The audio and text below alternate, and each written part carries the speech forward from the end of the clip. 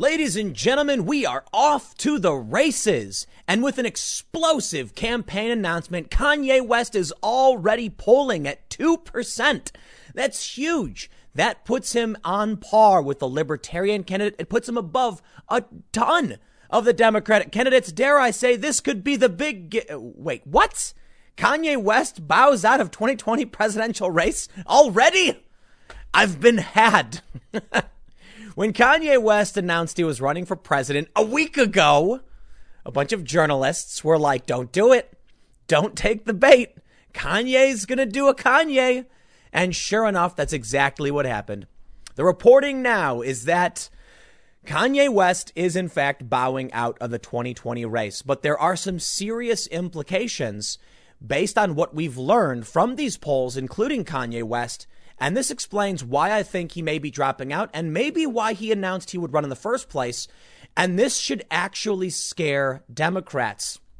Ladies and gentlemen, when Kanye West was included in the polls, it hurt Donald Trump. Now that to me is crazy. I wondered. You see, a lot of people were saying that if Kanye runs, it's going to help Trump because it's not going to pull any of his core base away. It's going to pull away voters from Joe Biden. Potentially the black vote would vote for Kanye West because they don't like Biden either. But as it turns out, that may not be the case. It may be that Donald Trump has done such a good job catering to the black community that he actually has more support than he realized. And in fact, it hurt him more. But there is some other data. We've got a weird mishmash of stories here. Is Trump doing bad? Is he doing good? Dare I say, there are some stories showing that Donald Trump may be on track for a secret landslide victory. It's not just about his enthusiasm. It's about, well, Donald Trump's shattering records in the primary. He's already got 17 million votes, and that's huge. That's more than we've seen from the past incumbent presidential primaries for Obama, George Bush. And the Norpoth model says that gives Trump a 91% chance to win. But wait, there's some bad news. You see, the enthusiasm gap with Trump is supposed to be his saving grace. More people are enthusiastic about voting for Trump than Joe Biden. But what people aren't considering is that perhaps nobody cares about Joe Biden in the first place. They just want to vote against Trump. We saw that with the Pew research. This is potentially really bad news for Trump, but it's hard to know exactly what it means. So I don't know how else to say it other than we got some good news for Trump. We got some bad news for Trump, but you're going to have to try and figure it out for yourself as to what you think it really means. But we're going to get started talking about Kanye West's impact on this election and what it means, why he may be dropping out. You see, the Democrats were arguing there was a conspiracy afoot. Kanye West, in a secret meeting with Donald Trump, had a plan to steal voters from the black community from Joe Biden, which is the stupidest thing ever. And Kanye West actually nuked the Democrats over this, saying, you think that you're owed these votes, that he's stealing them from you? No, the votes might be going to Trump. Kanye might have accidentally just proved that a decent amount of the vote actually would have gone to Trump, because with him included, Trump did worse by about 1 point, I believe. Now, the polls kind of don't make sense. So we'll break down this data and we'll give you the breaking news first. Kanye West bowing out before we get started on today's most, fun and absurd story. Head over to timcast.com/donate. If you'd like to support my work, there are many ways you can give, but the best thing you can do is actually subscribe to this channel. I don't normally say that, but the engagement from liking and subscribing tells YouTube that you like this content more than anything else could. That and sharing the video. But as of recent, I've come to believe that engaging directly with the channel hopefully will just tell YouTube this is a good channel. You really like it. So please consider subscribing. You know, it's actually a lot. There's a lot of people who watch and don't. So if you like the channel, consider it. Otherwise, just smash that like button. Let's read the news from the New York Post. Kanye West reportedly bows out of the 2020 presidential race. It was short-lived, and I must say I'm sad because I'm going to be real with you guys. I do believe Kanye West in 2024 can be a unity candidate. I'm not even kidding. They say must have been his late registration. Rap superstar Kanye West has already bowed out of his late entry bid for the presidency, according to a report. The billionaire rap icon, who announced his entry into the presidential arena in a July 4th tweet, told election strategist Steve Kramer that he was out of the race, New York Magazine reported Tuesday. Kramer was one of the campaign staffers hired by West to help get his name on the ballots in Florida, South Carolina, and other states, according to the magazine. last week. According to Kramer, West's team was working over the weekend there, formalizing the FEC and other things that they've got to do when you have a lot of corporate lawyers involved. The election strategist on the West campaign was tasked with getting signatures to help the presidential hopeful get on the ballot in those states, which Kramer said there was significant enthusiasm for. We had overwhelming support to get him on the ballot, he said.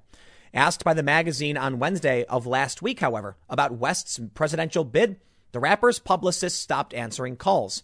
Eventually, Kramer told the magazine he's out. Asked why West was abandoning his presidential bid, Kramer said, "I'll let you know what I know once I get all our stuff canceled. We had over 180 people out here today."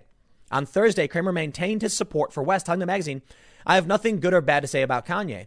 Everyone has their personal decision about why they make decisions. Running for president has to be one of the hardest things for someone to actually contemplate at that level." West has not personally confirmed that he has suspended his presidential bid. Speaking to Forbes magazine in an interview published last Wednesday, the musician said he was taking the red hat off with his interview and starting his own party, the birthday party. All right. Now, it's being reported he's out. We're going to have to hear it from the man himself. So I guess we'll just say it's reported that he's dropping out. But I will tell you, I don't think Kanye realized the legal implications of announcing a presidential campaign. How much money does Kanye get from foreign interests? I'd imagine quite a bit. He probably sells a lot of products, and they probably said, listen, once you announce you're running for president, you are going to be under intense scrutiny, legal scrutiny. You're going to have to stop taking money from these areas, step down from this company, back away from that company, sell that property. And he probably said, whoa, wait a minute. I got to do all these things right now? Okay, I'm out. Maybe. We don't know for sure, but I'd imagine, because I've seen this before. A lot of people step up to the plate thinking you can just announce you're running. No way, man. If you, especially for people who get donations from foreign individuals, he might have a contract with some foreign individuals that you can't maintain. You have to step back from his companies. Maybe he's not ready to do that. Maybe he was dipping his toes in the water, got a little too cold for him, and he says, maybe 2024. We'll see. Because for all we know, he's going to come out and say, nah, that's not right. I'm on that. We're doing this. We'll see how it plays out. But take a look at this. This is incredible. Kanye West gets 2% in national presidential poll. I know the whole Kanye West thing is funny, and it may be silly to a lot of you, but this is really important data. Who were the people who were going to vote for Kanye? I really do not believe Trump's core base all of a sudden was like, I love Trump, but Kanye, you got me. They're probably moderate individuals. They're probably black voters who are like, I'll vote for Trump because Kanye said to, right? I believe in Kanye. I trust him in what he says.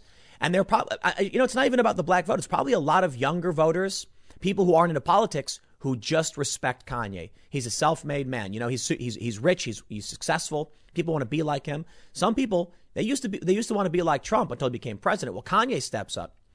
He spoke to a lot of young people and they probably listened. Those votes were drifting away from Trump. Check this out. According to the political poll numbers, they say national poll, Biden was at 48, Trump at 40, Jorgensen was at 1, and Hawkins was at 1. When Kanye West is included in the poll, Biden was at 48 and Trump went to 39, giving Biden a 1-point boost. Kanye West got 2, Jorgensen got 2, Hawkins got 1. Now, the first thing that any child could have noticed is that the numbers don't add up properly.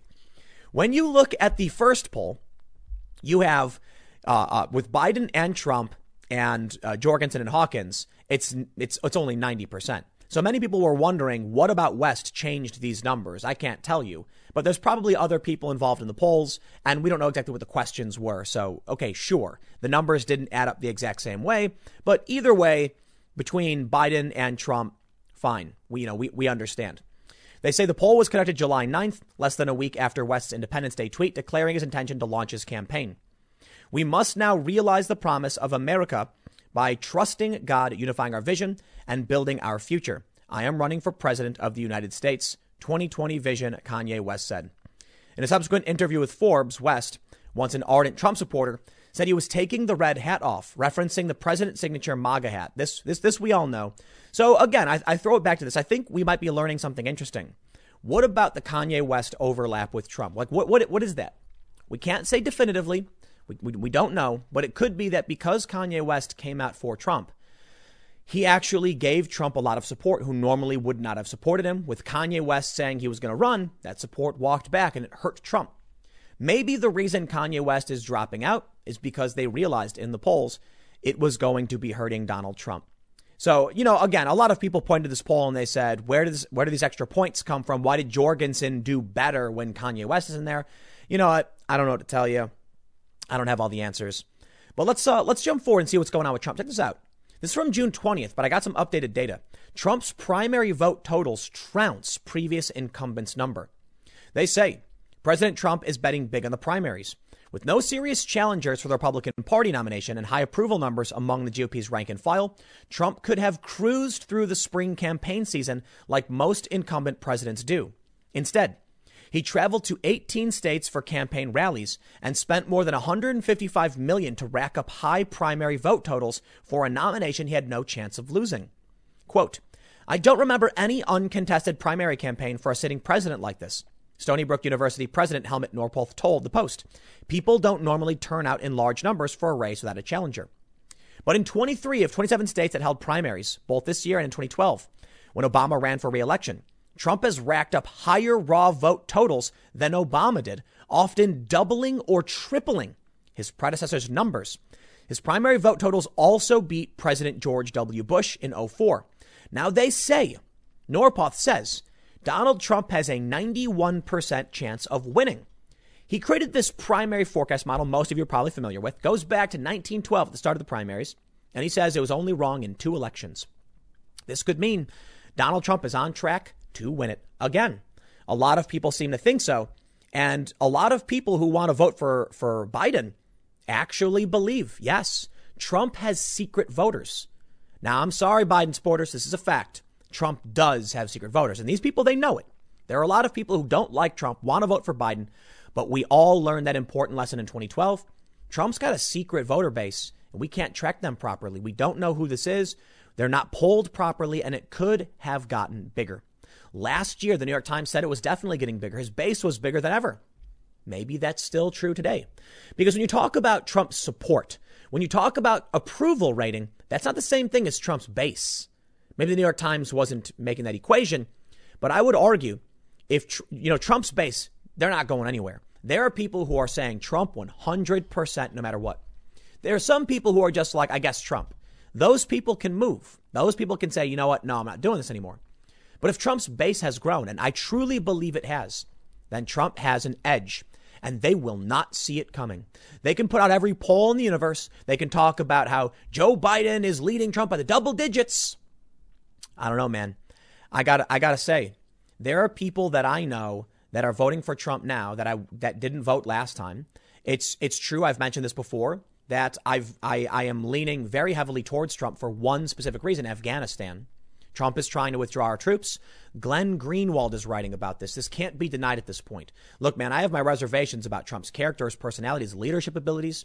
But when I'm sitting here thinking like I'm somebody who voted for Obama the first time, felt like I was misled, not the second time, and not in 2016, because I'm like, nah, I'm not playing these games. These people are empty promises. I don't care about Trump. I don't care about Hillary, whatever. I'm out. Well, Trump's trying to withdraw from Afghanistan, and that to me was huge. And now I'm sitting here reading the story from Glenn Greenwald, where he's like, the Democrats and the Republicans are trying to block him. What do we get? A decent amount of Republicans, well, a small amount of Republicans and Democrats tried to help Trump withdraw our troops from the Middle East. And that included Matt Gaetz and Tulsi Gabbard. And that said to me, you know what? For all of the faults, for all of, his character defects and the problems we've seen, I don't know. That's a core issue for me. It's one of the most important.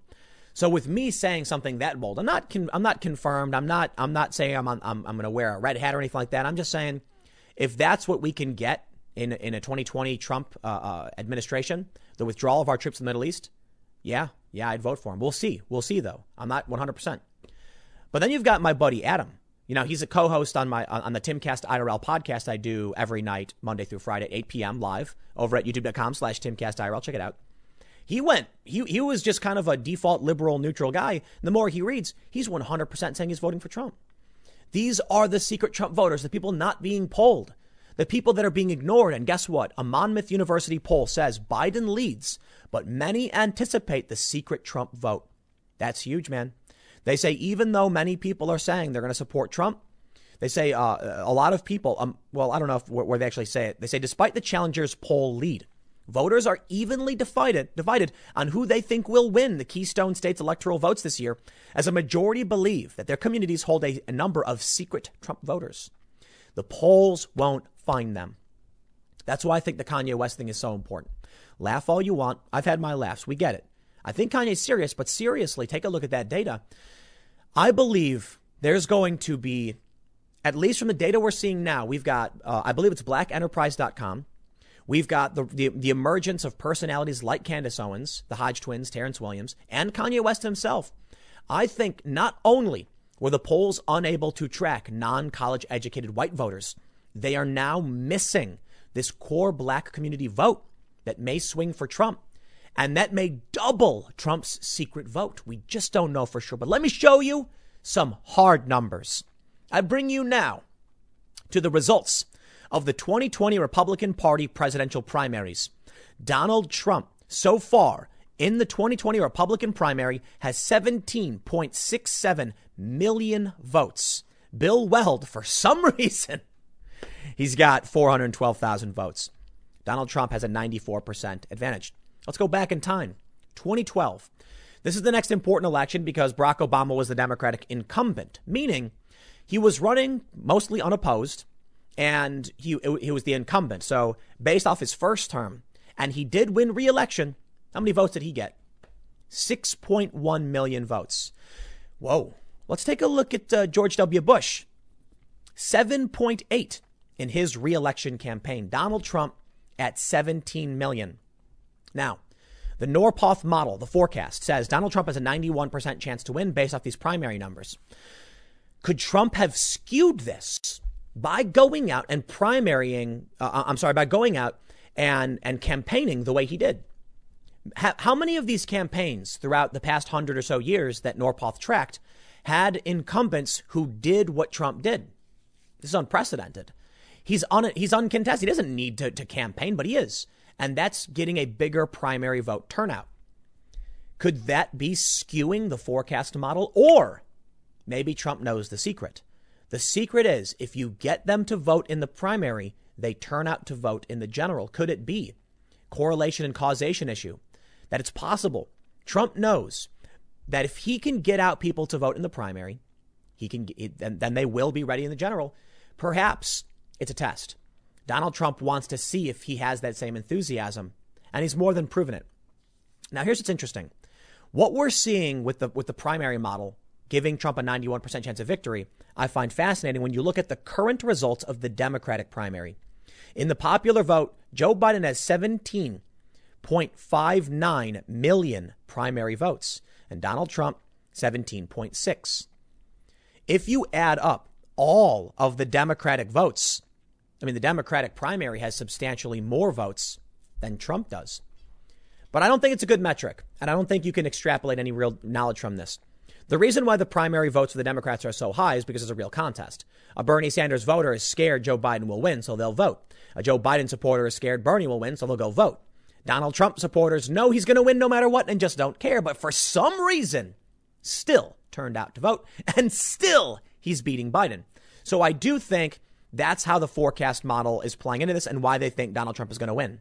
Because, again, just to make it simple, people need to vote for Biden to stop the rise of the far left. People need to vote for Bernie to stop the establishment Democrats. People don't need to vote for Trump. They want to vote for Trump. That's the important bit in the enthusiasm gap. But that brings me to some potentially bad news for Donald Trump.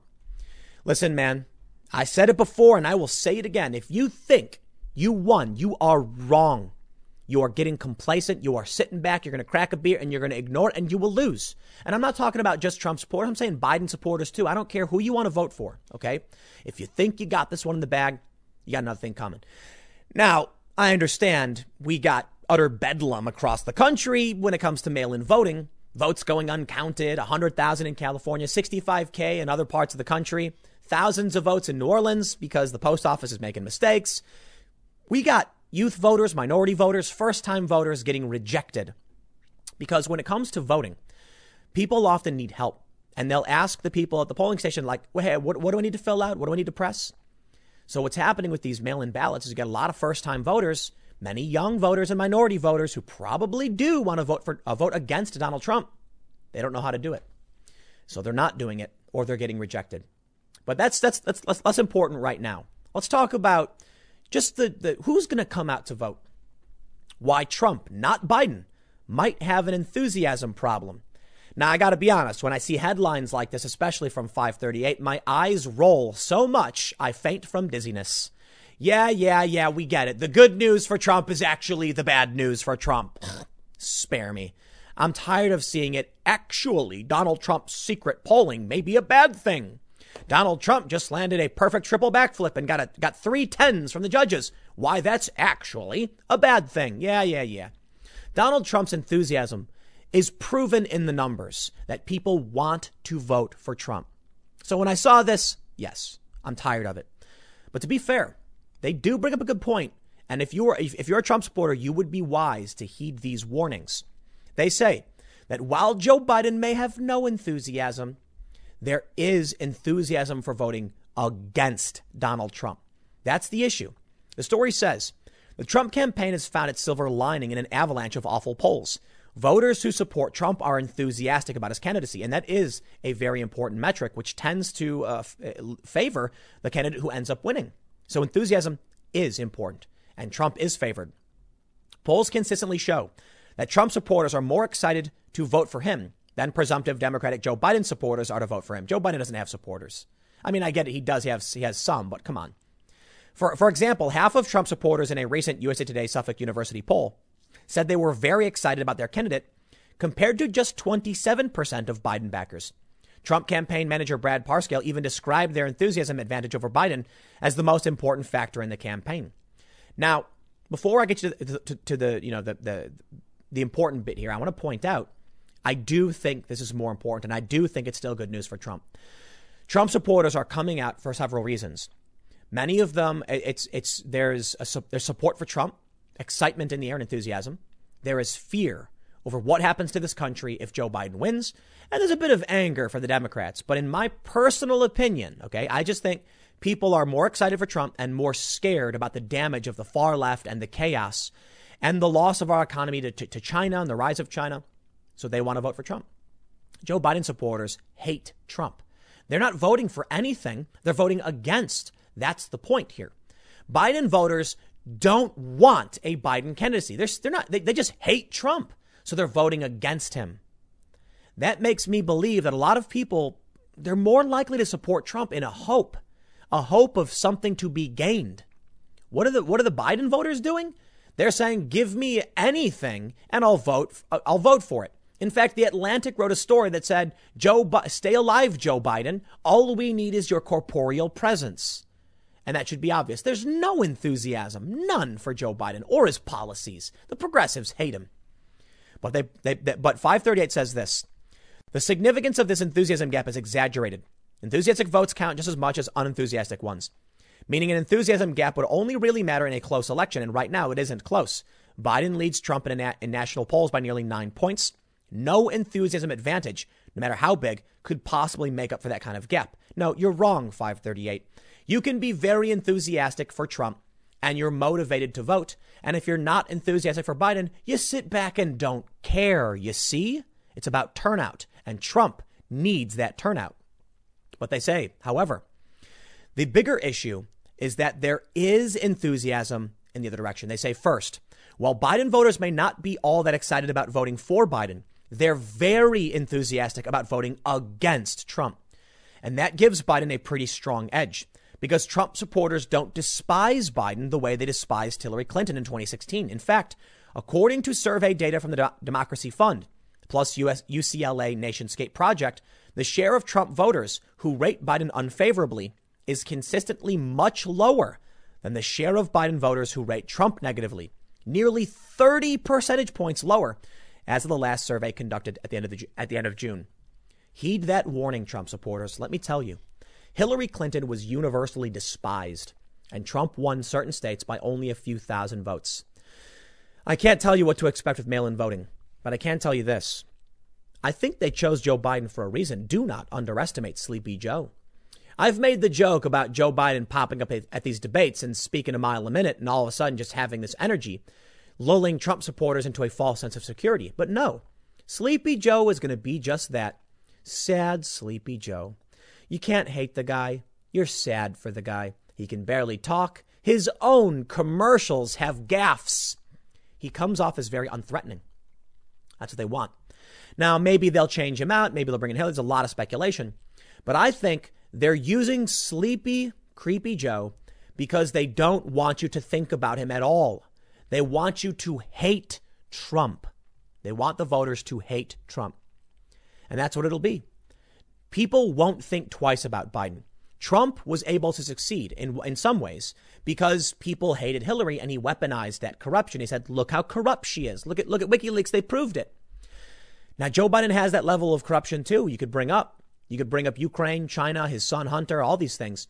But Joe is just mumbly, fumbly, bumbly Joe. And people aren't going to be they're not going to get that visceral hatred like they did for Hillary. And that could be a big advantage. Serve up the American people a sad, pitiful candidate. You feel bad for Joe. And maybe that's enough for some people to stay out. Or maybe it's enough to get people to actually support him. I don't know. I think it's fair to say we just don't know. The only thing you can do is shore up your defenses, get on the offense, and come election day, you wait in line as long as you must. You send in your mail-in ballots. You do everything in your power to make sure you get your vote, and be it for Trump, for Biden, or anybody, whatever you got to do, you do it.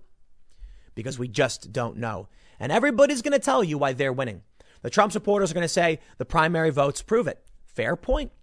But 538 is going to say, but hold on, people really hate Trump. That's a good point, too. The prediction markets are favoring Joe Biden. But I'll leave you with this one last bit. CNN saying the race between Biden and Trump is within the true margin of error. Now, they believe Biden is favored to win, but the margin of error means Trump could win just as well. Of course, they say Trump's got a 1 in 10 chance, but he's within the margin of error. He's not down and out. He is absolutely not. And if that enthusiasm gap is true, then Trump very well may take this. More importantly, if the secret voters have grown, if more people are scared than ever because of cancel culture, perhaps Trump will landslide. Or perhaps, to throw it back to the breaking news of the segment, Kanye West pops back up for some reason and wins. I'm kidding. I'll leave it there. Thanks for hanging out. Stick around. Next segment's coming up at 6 p.m. over at youtube.com/TimCastNews, and I will see you all there. Last night, a clip from Nick Cannon's podcast went viral. In it, the celebrity host of several TV shows went on an extremely racist tirade against white people. But in his podcast, he also made many anti-Semitic comments. For some reason, this mainstream celebrity felt emboldened to go full-on racial identity supremacist. And there's a lot of reasons why this may be happening. But this is the biggest story right now. The number one trend in the United States on Twitter is the firing of Nick Cannon. Now, apparently, he hosts things for MTV and Teen Nick, and I guess he's a judge on The Voice or something. So this guy still has a ton of other jobs. He's not been canceled. This is not, in my opinion, overt cancel culture. He's been fired for saying something over the top and extremely racist and anti-Semitic, but the dude's still famous, wealthy, and he has a ton of other work. But it is, in a way, a bit of cancel culture. So here's what we need to talk about. First, I want to give you the news so you can understand why this Nick Cannon thing is so important. You probably don't know a whole lot about who Nick Cannon is. That's fine. But recently we heard from Terry Crews. Terry Crews is a famous celebrity actor. He's on Brooklyn Nine-Nine. And he is the hero we need right now. Good man. Good man.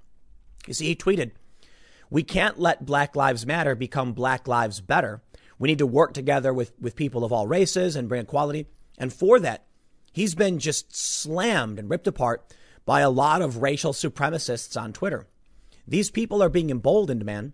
And it's almost like, you know, something's happened where you get some dude or some lady who made a joke 10 years ago that was, it was edgy. It was meant to be offensive. Back then it was fine. Today you're fired for it. They'll dig into your past. They'll give you no chance at redemption. This cancel culture is a problem. But something happened where people like Nick Cannon have impunity. They can say whatever they want. They don't get in trouble. In fact, Nick Cannon's not being fired because of the racist things he said. He's being fired specifically for anti-Semitic conspiracy theories. Now, a lot of people are angry that he went, look, man, it was full black supremacist. He was calling other people subhuman and stuff like this. The dude was like, I'm going to be careful here. And then just went off full on racial supremacist. This is exactly what Terry Crews was warning us about. We can't tolerate it, but he's not getting in trouble. He's not getting canceled for that. They're seemingly allowing it. And so people like Nick Cannon and Deshaun Jackson are being emboldened to come out and say some of the most insane things. But we knew this was coming. Why? We've heard from, say, the leaders of the Women's March, from Black Lives Matter organizers, that there are a group of people who are racial supremacists, like Nick Cannon, anti-Semites, and they're emboldened to speak up now and say these things that normally would have gotten them fired, and they won't be fired. He's being fired for the anti-Semitism. Okay, so that will get you fired. But some of the racist stuff they say, man, and I'm seeing even, Chelsea Handler posted a video of Farrakhan. This stuff is these people, these racial supremacists are being emboldened. Let's read the story. And then I want to talk to you about just how bad things may be getting if this is not called out. The New York Times says the television star Nick Cannon was fired from Viacom CBS on Tuesday for making anti-Semitic remarks during a recent podcast in which he discussed conspiracy theories about Jewish people and praised a minister notorious for anti-Jewish comments. Yeah, that's Farrakhan. You can't say Farrakhan, New York Times? That's crazy to me. Viacom is the parent company of MTV and cable channel Teen Nick, both of which prominently showcased Mr. Cannon for years. They say he has worked as an executive producer and chairman of Teen Nick, a spinoff of the network, Nickelodeon geared toward teenagers. He had also been a host and executive producer of the MTV comedy show Wild and Out. A Viacom CBS spokeswoman said in a statement, the company categorically denounces all form of anti-Semitism. We have spoken with Nick Cannon about an episode of his podcast, Cannon's Class, on YouTube, which promoted hateful speech and spread anti-Semitic conspiracy theories. While we support ongoing education and dialogue in the fight against bigotry, we are deeply troubled that Nick has failed to acknowledge or apologize for perpetuating anti-Semitism. We are terminating our relationship with him. In a tweet on Monday, Mr. Cannon said, anyone who knows me knows I have no hate in my heart nor malice intentions. He says, I do not condone hate speech nor the spread of hateful rhetoric. We're living in a time when it is more important than ever to promote unity and understanding. I don't buy it. The dude basically said that he is, I guess it's called a black Hebrew Israelite. He said that he is the true Jewish, the true Hebrew or whatever, and therefore it's impossible for him to actually be anti-Semitic. That was apparently what he said. Look, man, you can believe what you want, fine.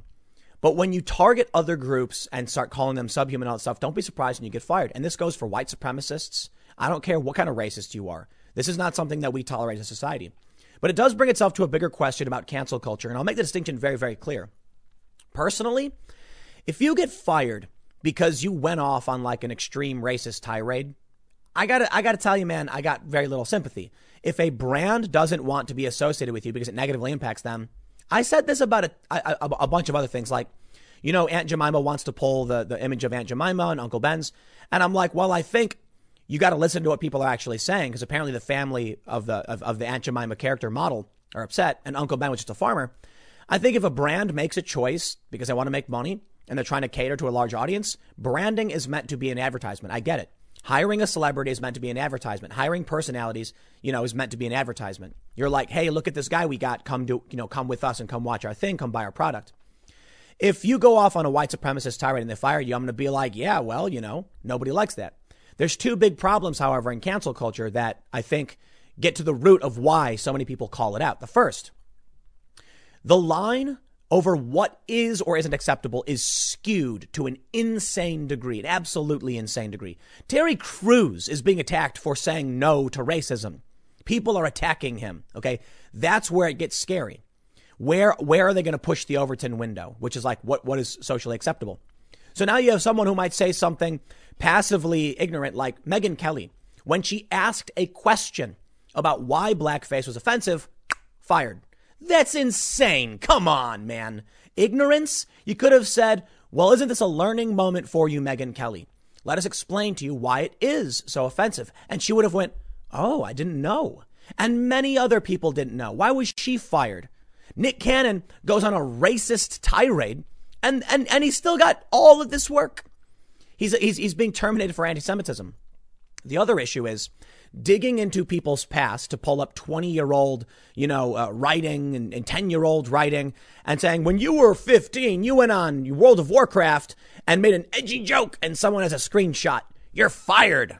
Things like that have happened.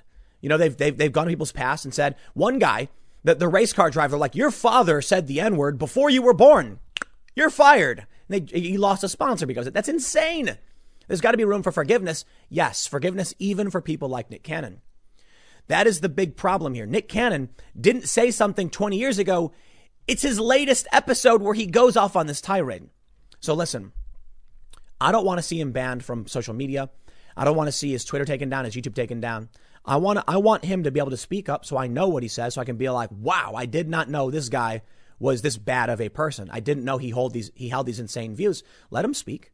Let him say these things, and let everybody who holds these anti-Semitic and racist views tell people what they really think. I tweeted about this. Nick Cannon is being emboldened. I said, this is what's really funny about the tweet I put out. I said something like, they've always believed this. They're just now emboldened. If you knew what they actually thought in private, you'd probably vomit at how extreme they are. In Nick Cannon's speech, in his video, he goes, I'm going to be careful about how I say this. Yeah.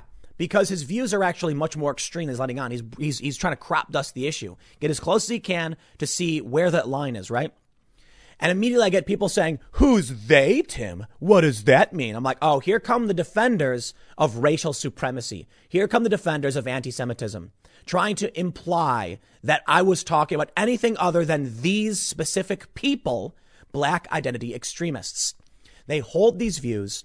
They just don't let you know. And the same is true for white supremacists. They know what is or isn't socially acceptable.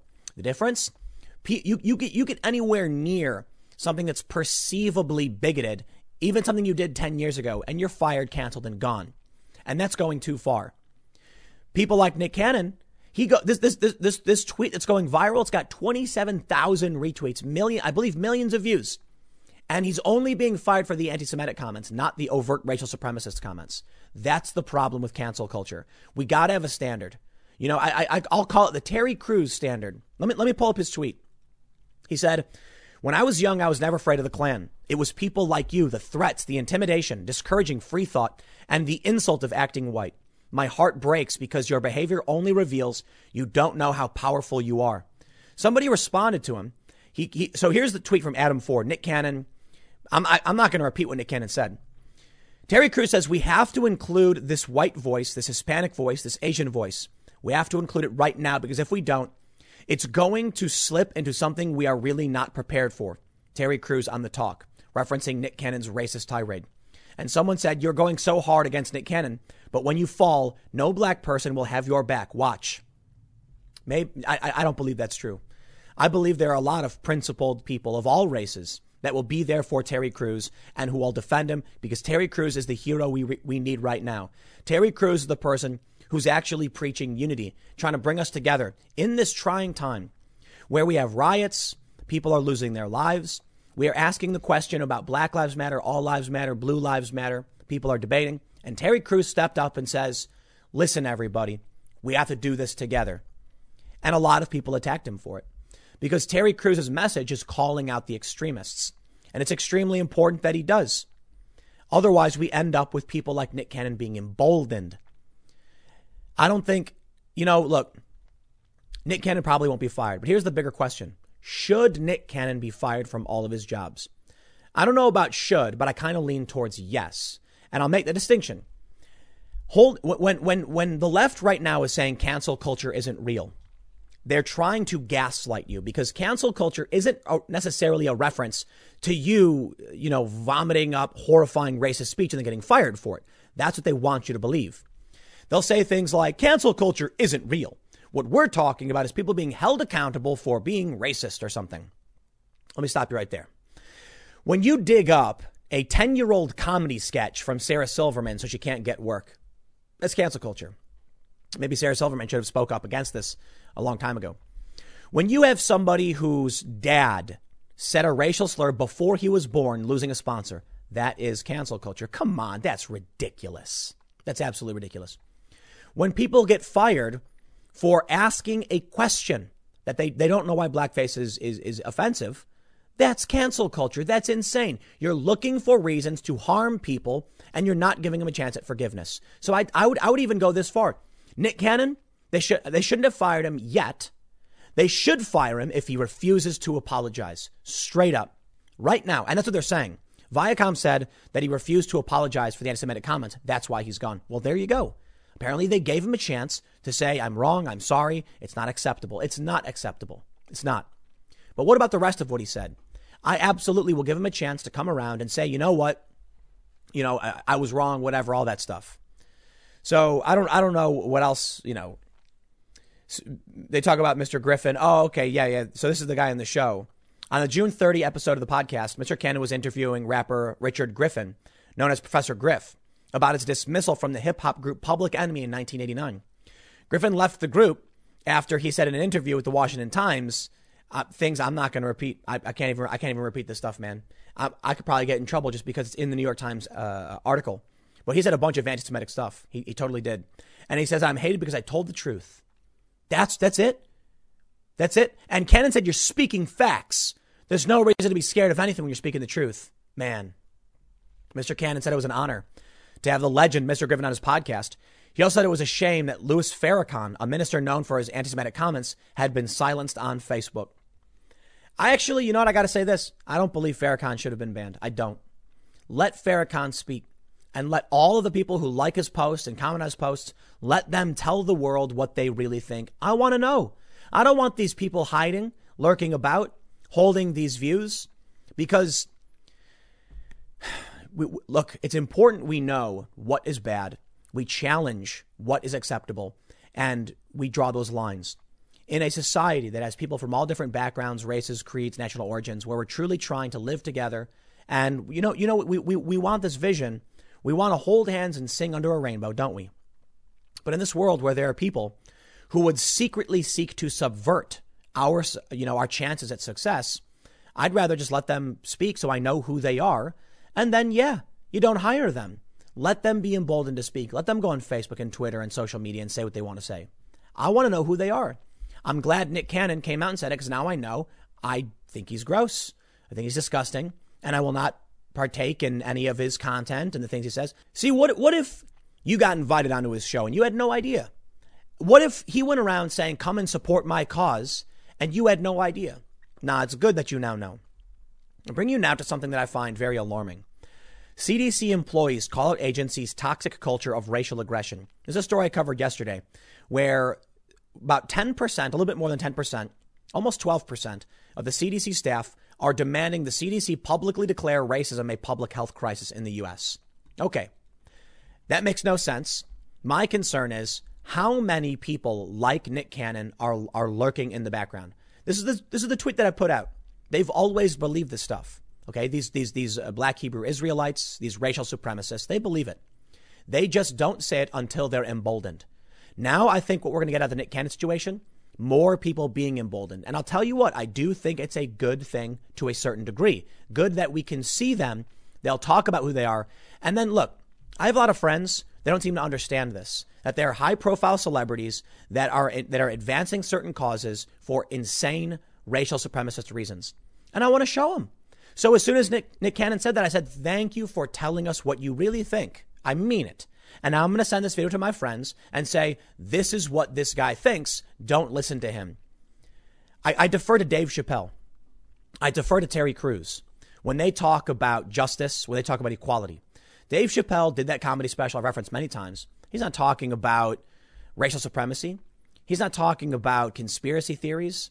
He's not talking about taxing Amazon, far left. He's talking about people losing their lives due to police overreach, brutality, and a lack of accountability. And you know what? Those are all bad things, and he's right to bring them up. He talks about the potential for violence from people who feel like they have no recourse and how that's a danger we will face from people who have feel like they have no chance. Yeah, it's a good point. Dave Chappelle may have his views on what he thinks is the most pressing problem. Something is negatively impacting him and his community, and I can respect that. It doesn't mean he's completely right, but he is highlighting serious problems. That's the kind of talk we need. These are the problems we want to focus on. Dave Chappelle and Terry Crews are hitting the nail on the head with a hammer, pointing out racial inequality, disparities in policing, and Terry Crews saying we need to come together as one, as human beings. Bravo, good sir. Bravo.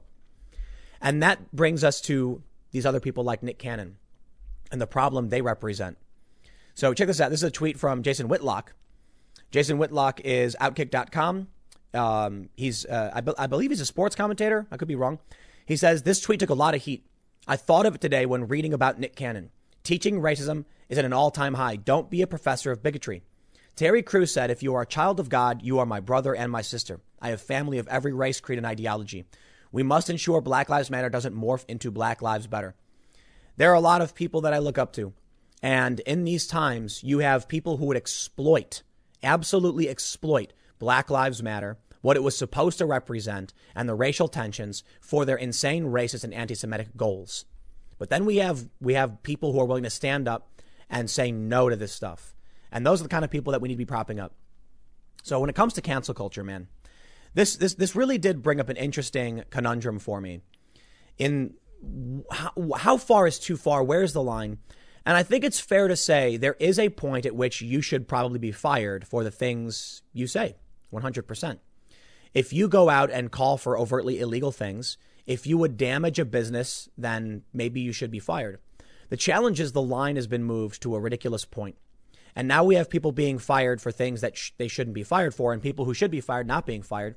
So maybe, ultimately, when it comes to employment, these are tough questions. But if your boss doesn't want you there because you're hurting business, well, then, what can you say? You can be upset about it, but maybe that's it. I think the big issue would be like to reference someone like, say, Jack Murphy. He wrote a book called Democrat to Deplorable. He got canceled. He was falsely accused of things. He didn't come out and say things. And these are the things that we need to point out into what cancel culture really is. So maybe it's fair to say cancel culture is not if, some dude, white or otherwise, comes out and spews violent anti-Semitic statements getting fired. That's not cancel culture if someone says, I don't want that in my company. Cancel culture is, you're somebody like Jack Murphy who's like teaching Little League baseball or something. Someone falsely accuses of things that aren't true, writes fake news about you, and you get fired before you've even said a word. That's cancel culture. When you didn't even say anything and they accuse you and they get you fired. Maybe it's not cancel culture then if you choose to come out and offend, target people, insult them, say these things that are bad for business. These are look, as I was reading this Nick Cannon story and seeing this throughout the other day, I really thought about, where's the line in firing somebody? And it's difficult. It's difficult. I guess it depends on the job. It depends on the heat you're willing to take. But what if someone said something that was offensive to a lot of people and someone else stood by them? Honestly, these are tough questions. I don't think I have all the answers to. What I can say is that there is a line. We need to make sure we draw it for the left and the right. If Nick Cannon is not being fired for the racist things he said, we can see that they are being given leeway in their extreme racism. And that will make people more emboldened. But you know what? Good. I want to hear it. I want to know who the bad people are. And I want to know who the good people are so I can cheer and believe in people like Terry Crews and call out and slam people like Nick Cannon. We'll see how this plays out. He's getting fired from one job, but I got more segments coming up later today. The next will be at 1 p.m. on this channel, and I will see you all then. We are truly living in very crazy times. Political divisions are reaching a tipping point, and there are real fears about some kind of mass civil unrest, which we've already kind of seen, but I'm talking things may get just downright crazy come November. No one will trust the results of the election. That's what's been said. One of the biggest contributing factors to this has been the media. There has been a perverse incentive structure for new media companies to enrage and spread fear and hate and anger. And of course, men on the left would say, certainly Tim is talking about white supremacy and the far right. No, I'm not. I'm talking about mainstream venture capital funded leftist media, which has been slowly dying. There is some good news. It's not so much about which side you support. It's about a unified perspective for this country. Do we share a vision of what this country is? Well, right now, you have a far left that is driving further and further left because they are incentivized to write insane things. They use the algorithm to promote their content to make more money, and thus we see the rise of the far left. Now, the right has been banned for the most part, but we are seeing moderate conservative and conservative content like, say, the Daily Wire, which is considered right-wing by all sides, and center-right outlets that are doing really, really well on Facebook. I mean, this could be good news, not because I agree necessarily with what, these conservatives believe, but because the Daily Wire, Ben Shapiro, they believe in civil rights and liberty in the Constitution. The far left believes in tearing down statues, rewriting history, and violence. They say speech is violence, but violence isn't violence. They believe nonsensical things, and you know my position on this. Vox Media, preparing round of layoffs as business fails to improve amid coronavirus pandemic. I hate to be callous, so I want to say to the people who lose their jobs, it's unfortunate. But I will say, if we are to survive as a country, this stuff needs to go. These people are unwell. OK, they're being driven mad by an algorithm that is hyper radicalizing them. They accuse us of the same thing.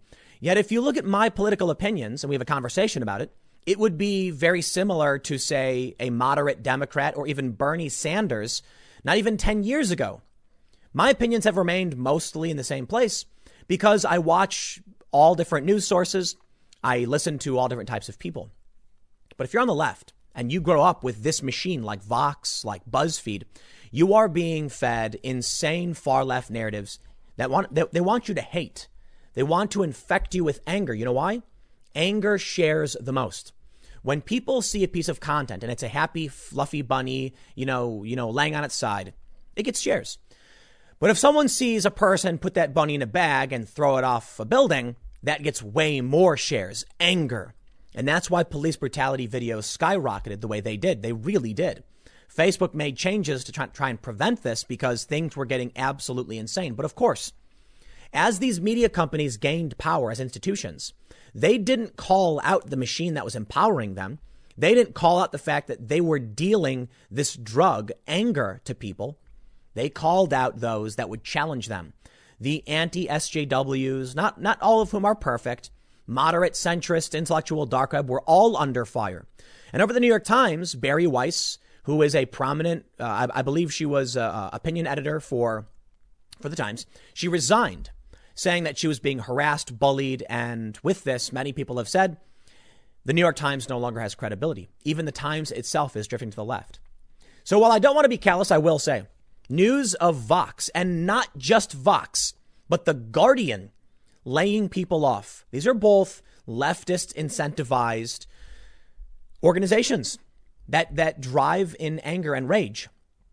It is good news for us that these screeching voices are dwindling because what they've called for often makes no sense. They will claim one thing is racist, but then they'll change the definition of racism because they'll say whatever they need to say to get those clicks to make money.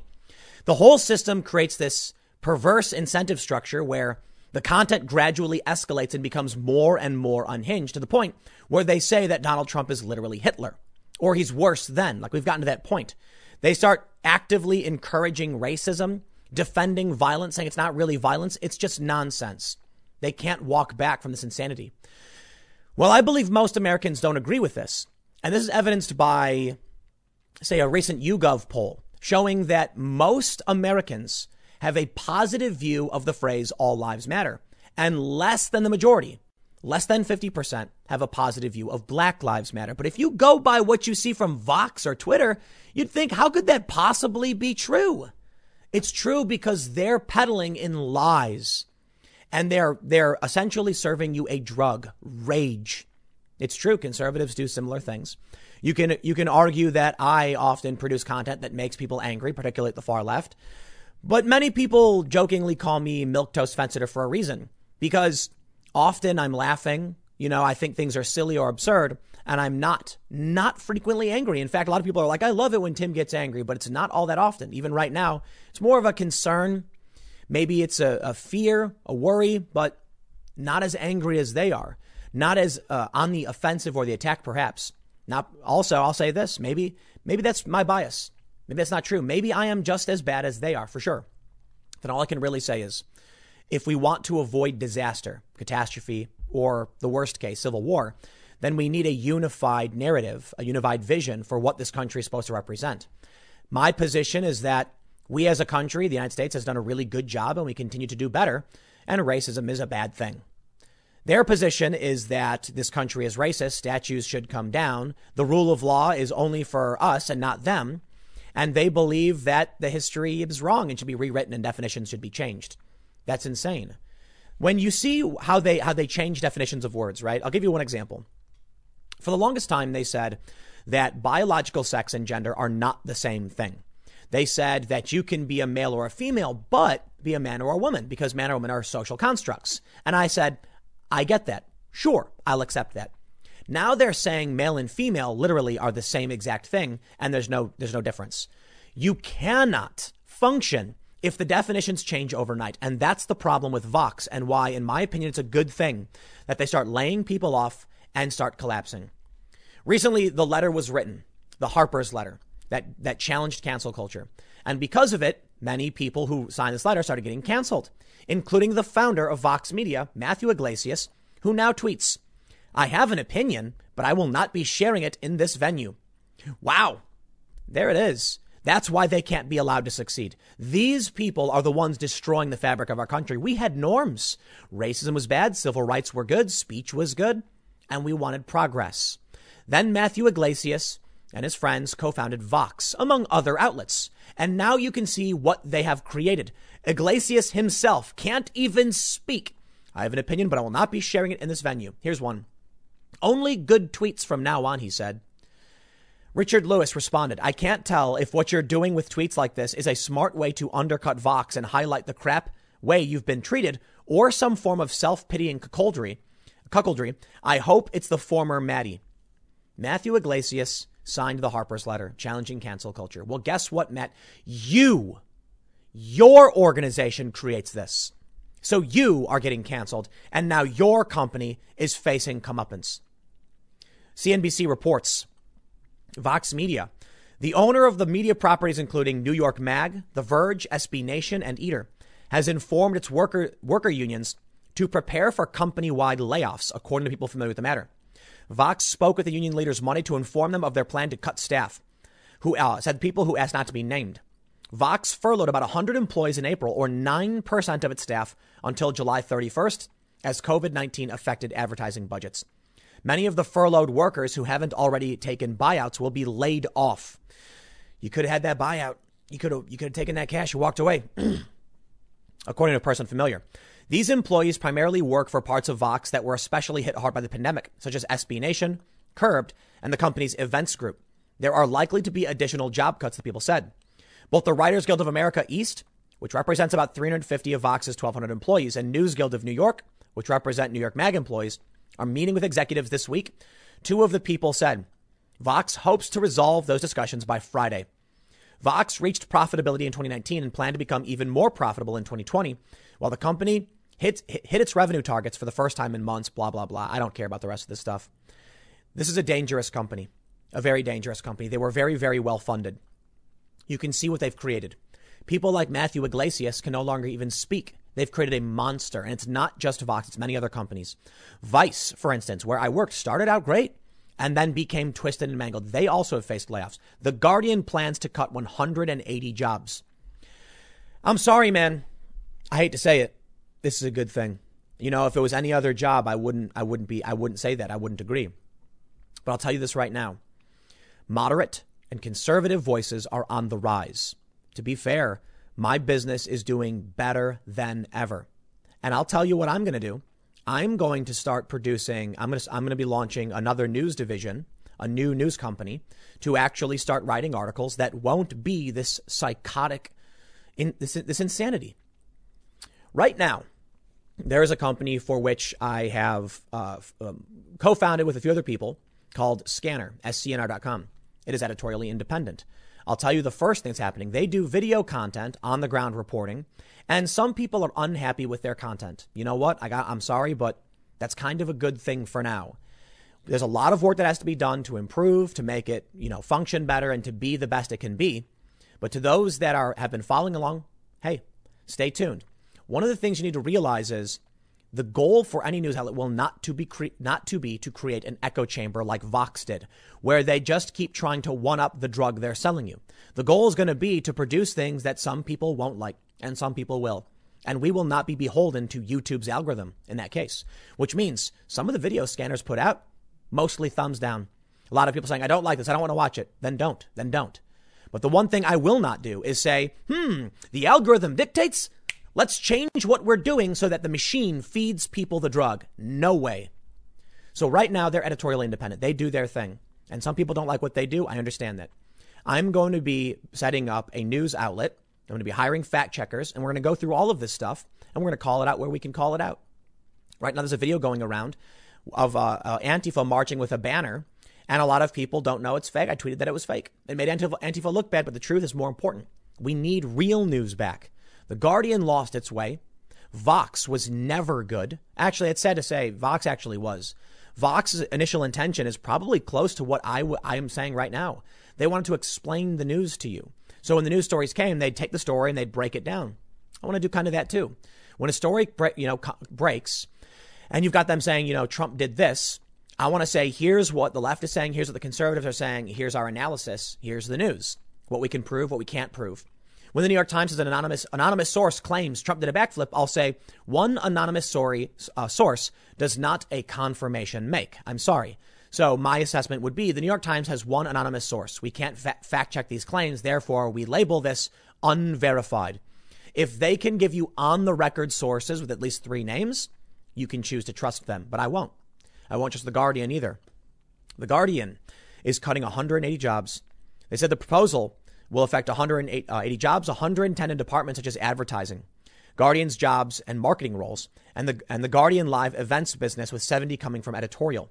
The editor-in-chief, Catherine Viner, and the Guardian Media Group chief executive, Annette Thomas, said in a joint statement to staff that the pandemic had created an unsustainable financial outlook for the Guardian, with revenues expected to be down by more than $25 million on this year's budget. Here's what I try to do, and why I think we're seeing a real revolution in media. First of all, my profit margins for my business are insane. They're really, really good. The percentage of the overhead cost for what I produce is really low. Once we launch a news division, that's going to invert.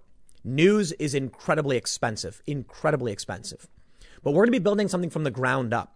So we're not going to be, over encumbered like some of these companies are. And I'm also not going to be beholden to these algorithms. There's a lot of people who try and claim that I just make content for the sake of the algorithm. That's just absolutely not true. Let me tell you the difference. You see, when I see a story I think is important, I talk about it and then I upload it to YouTube. And what happens is you get 1,000 people to all make a video and somebody hits the nail on the head. For me, it just so happens to be I'm the lucky person who cares about issues that other people care about. That's about it. The way Vox works, or I shouldn't say Vox specifically. I'm not going to talk to their editorial department. The way media works is the boss comes in and says, show me the numbers. Here's a list of all the things that did well. Here's a list of the things that didn't. And he says, do the things that did well. I don't do that. I look at stories that I care about and I talk about them. And that's why sometimes videos just don't do well. Sometimes I'll put out a video, get very few views. Sometimes I'll put out a video and it'll get amazing views. And it just so happens I am slightly leaning towards, it works out better for me. When it comes to the news and the fact checking I'm going to be doing, we are going to critically break down these stories and try and figure out what's really going on. What does the media do? Donald Trump will say something like, he'll say something and I'll take it literally. My favorite example. He said it was a 2016 debates. I believe it was 16. Hillary Clinton acid washed her server. Acid washed her server. What does that mean? Most sane people understand that what he was saying was that she purged the hard drives. He was speaking figuratively. What did NBC say? False. Hillary Clinton did not use a corrosive substance on a computer. Now, that is just as factually true and it is a fact, but it is untrue. That's the game they play. And that's what we need to break down if we really want to bring people together. Now, I do think there's foreign interests who want to tear us apart. One thing that's often not brought up in these conversations is that Al Jazeera Plus, a major proponent of social justice narratives, which are tearing at the fabric of this country with far left insane views, is funded by foreign entities. They blame Russia Today. Sure, fine. They promote activists. But Al Jazeera has been propping up the far left and intersectionality like crazy, to the tune of billions of views per year. And that's on Facebook. And it's skewing the minds and perspective of people. Here's what happens. When you make a video about police brutality, guess what? You see an unjust action that makes you angry, you share it. This is a fact, and they all know it. It's why police brutality videos became so prominent, and it's partly what gave rise to Black Lives Matter. You then end up with people who see nothing but police brutality on Facebook. It's all they ever see. They're not on Facebook following Tim Pool. They're on Facebook following their friends and family. The friends and family are sharing these videos, and those videos are all they will see because they're the ones that go viral. They then start believing they live in a world where the police are a rogue force beating random people 24/7. Now, YouTube is different. On YouTube, you choose someone you trust and you follow their content. You are not fed content, for the most part, from random strangers who are sharing things. YouTube's algorithm, for better or for worse, chooses what you see. That means if you come to my page, you have chosen to watch my content. If YouTube feeds you a video, YouTube believes it is a good video for you to watch. And YouTube's put safeguards on their algorithm, again, for better or for worse. Facebook, kind of.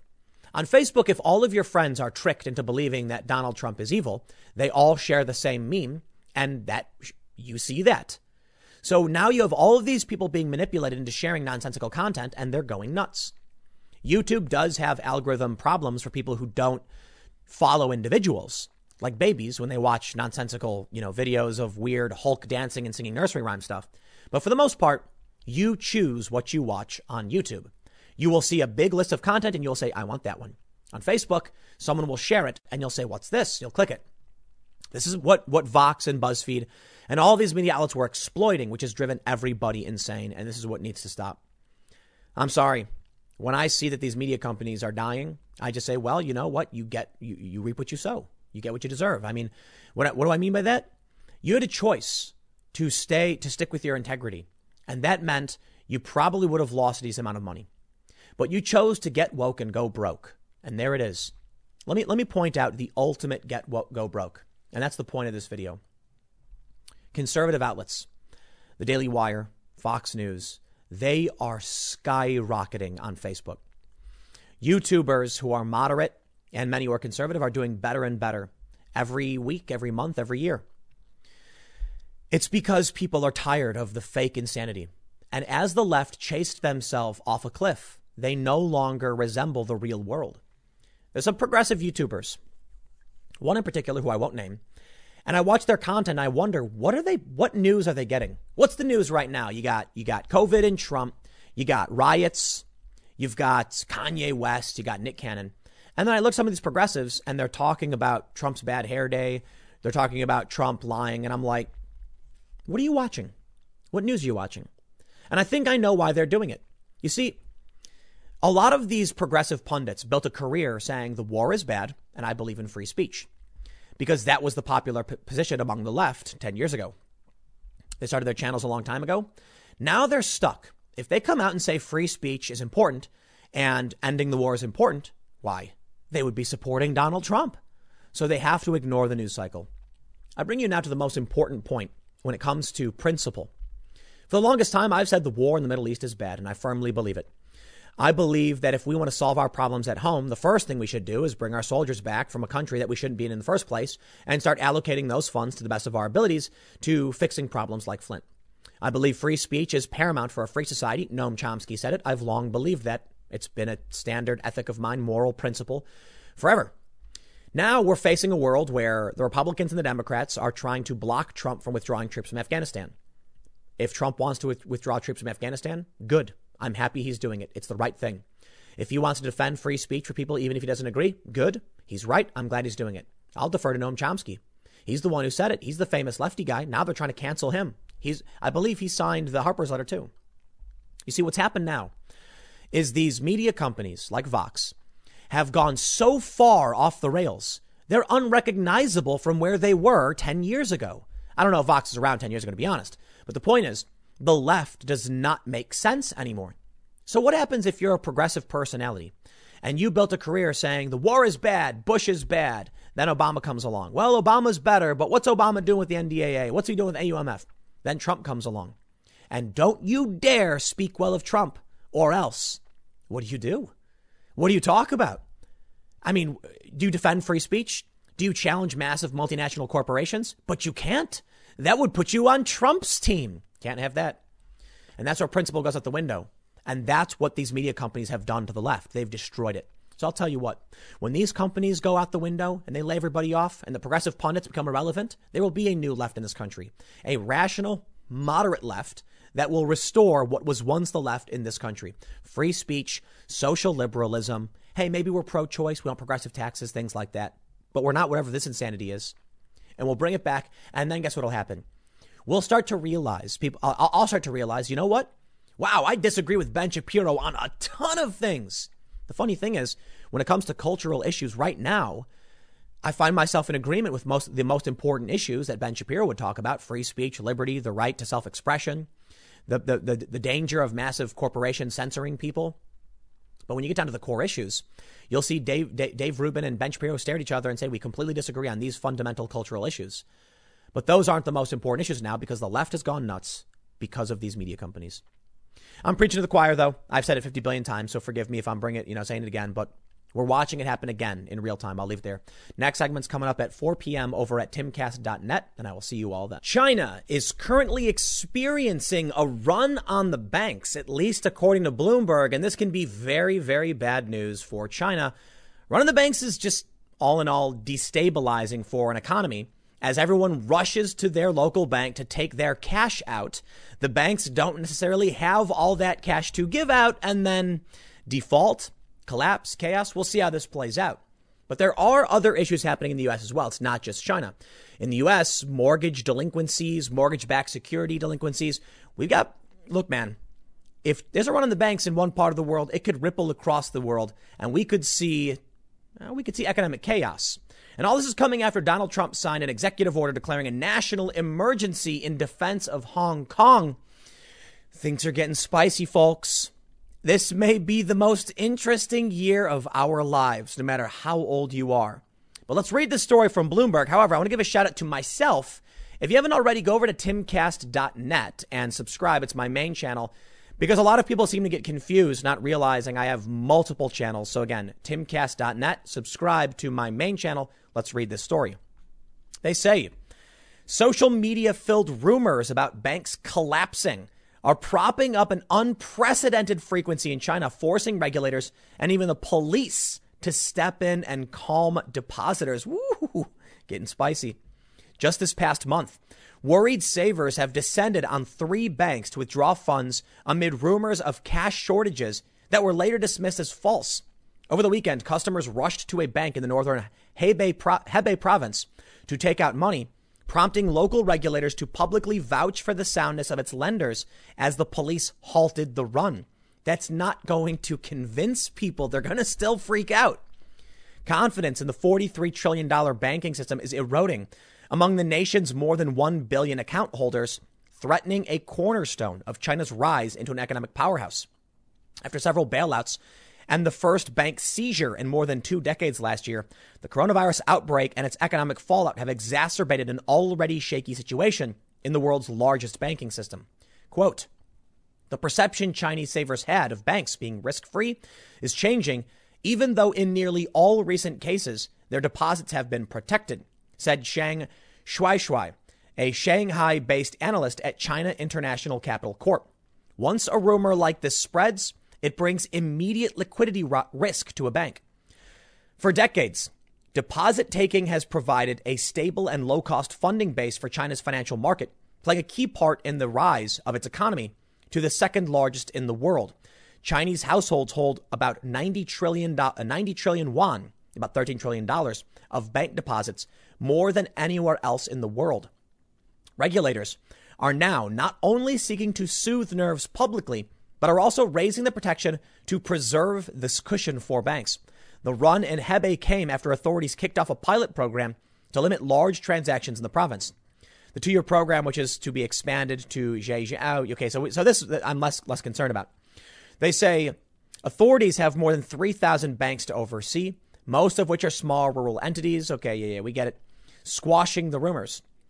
In the most recent episodes, authorities stepped in last month to halt bank runs at 2 local lenders in Hebei and Shanxi. On July 11th, savers rushed to withdraw money from Hengshui Bank Co., also based in Hebei, before the police put a stop to it. In response, the local offices of the People's Bank of China and the CBIRC said in a joint statement that Hengshui Bank and its branches are legitimate financial entities where any savings under 500,000 won are protected under China's deposit insurance regulation.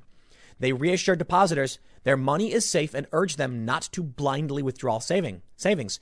Police took people into custody, issuing reprimands to those spreading rumors, according to the statement. They say Huang Shi said in an emailed reply on Wednesday that the city government is actively dealing with the issue and called for less publicity. Could it be a psy-op? America spreading rumors in China to destabilize their financial markets? That is but a conspiracy theory, and we don't know. I can tell you, though, this could be very destabilizing for China and could threaten this economy at a time when tensions are escalating. Now, I understand, many of you are probably sitting there saying like, oh man, China, they could only play this game for so long. But hold on. We are all tied together. These international bonds, these trade lines, the international banking industry, one thing leads to another, man. One thing leads to another. These are a couple stories that I've highlighted before, but they need to be brought up now. Listen, if there's economic instability in China, there will be economic instability around the world. Maybe that's what Donald Trump is concerned about, that China's fake system is being propped up and will eventually fall apart and take us down with it. And the same could be true for us following 07 and 08, the mortgage-backed securities crisis. Perhaps we better actually secure our own future. You know what? It's like, stop relying on somebody else who owes you money and save up some money for yourself for a rainy day. Commercial mortgage delinquencies surge at record monthly rate in June. Who saw this coming?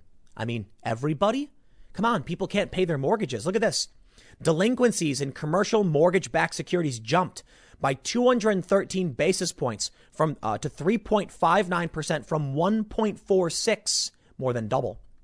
It was the largest one-month spike since Fitch Ratings began tracking the metric nearly 16 years ago. We got a record on our hands. 16 years ago? Whoa. So how bad was it in 07 and 08? Hopefully we don't get to that point. But if it's worse than it's ever been, perhaps we're well beyond that point. Ladies and gentlemen, CNBC says 32% of U.S. households missed their July housing payments. 32? Oh, man. Trump wants to send everybody back to school. He wants the kids back in school because he wants people to be able to go back to work. And if they have to deal with their kids, then some people might not go back to work. We are in not good shape, man. So we can sit here and we can say, wow. And a lot of people might gloat watching China's run on the banks. But how long until we have a run on the banks? How long until people see this and say, hey, wait a minute. We are in some serious trouble, man. These mortgage-backed securities are going to tank. What happens when the value of the U.S. dollar tanks? And that's what's being said. And there's rumors circulating that there's a looming dollar crisis. And why wouldn't there be? Our entire economy was just stopped dead in its tracks. People can't pay for their houses anymore. There's no services. What do you even spend your money on? I can't go to the movies. They've been closed. All the businesses are shutting back down again. California, particularly.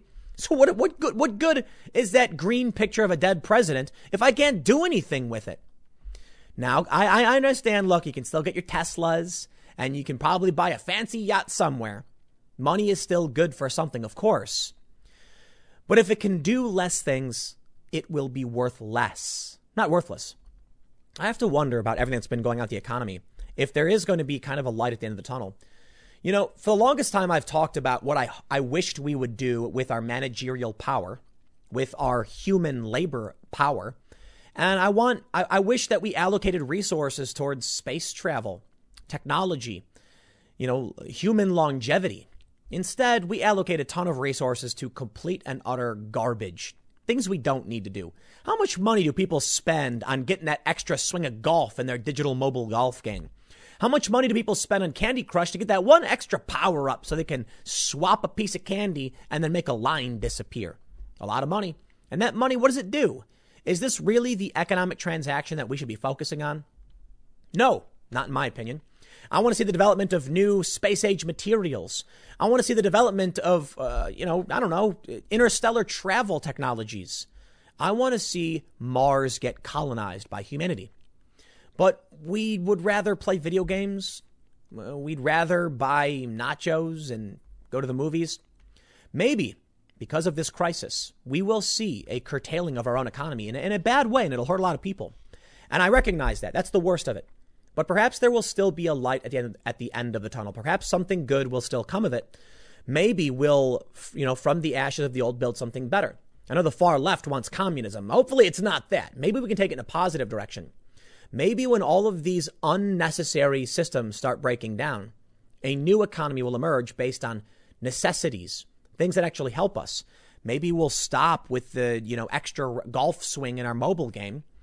Unfortunately, I kind of feel like, I think because of the remote nature of COVID and all that stuff, we're more likely to get nonsensical economics, more mobile games, more digital, more remote, and maybe that won't be what we need.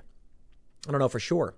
But maybe it'll impact everybody, and maybe this will be a shock to the rest of humanity. Do you know anything about Star Trek, the Star Trek universe? Look, I'll just tell you.